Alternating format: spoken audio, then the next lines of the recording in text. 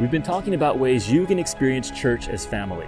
We saw the importance of finding out who is in your church family and also when you will connect with them.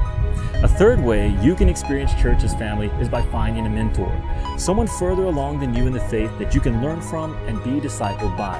And you don't have to wait for them to approach you. Did you know the first 2 disciples of Jesus initiated the relationship with him? He didn't call them.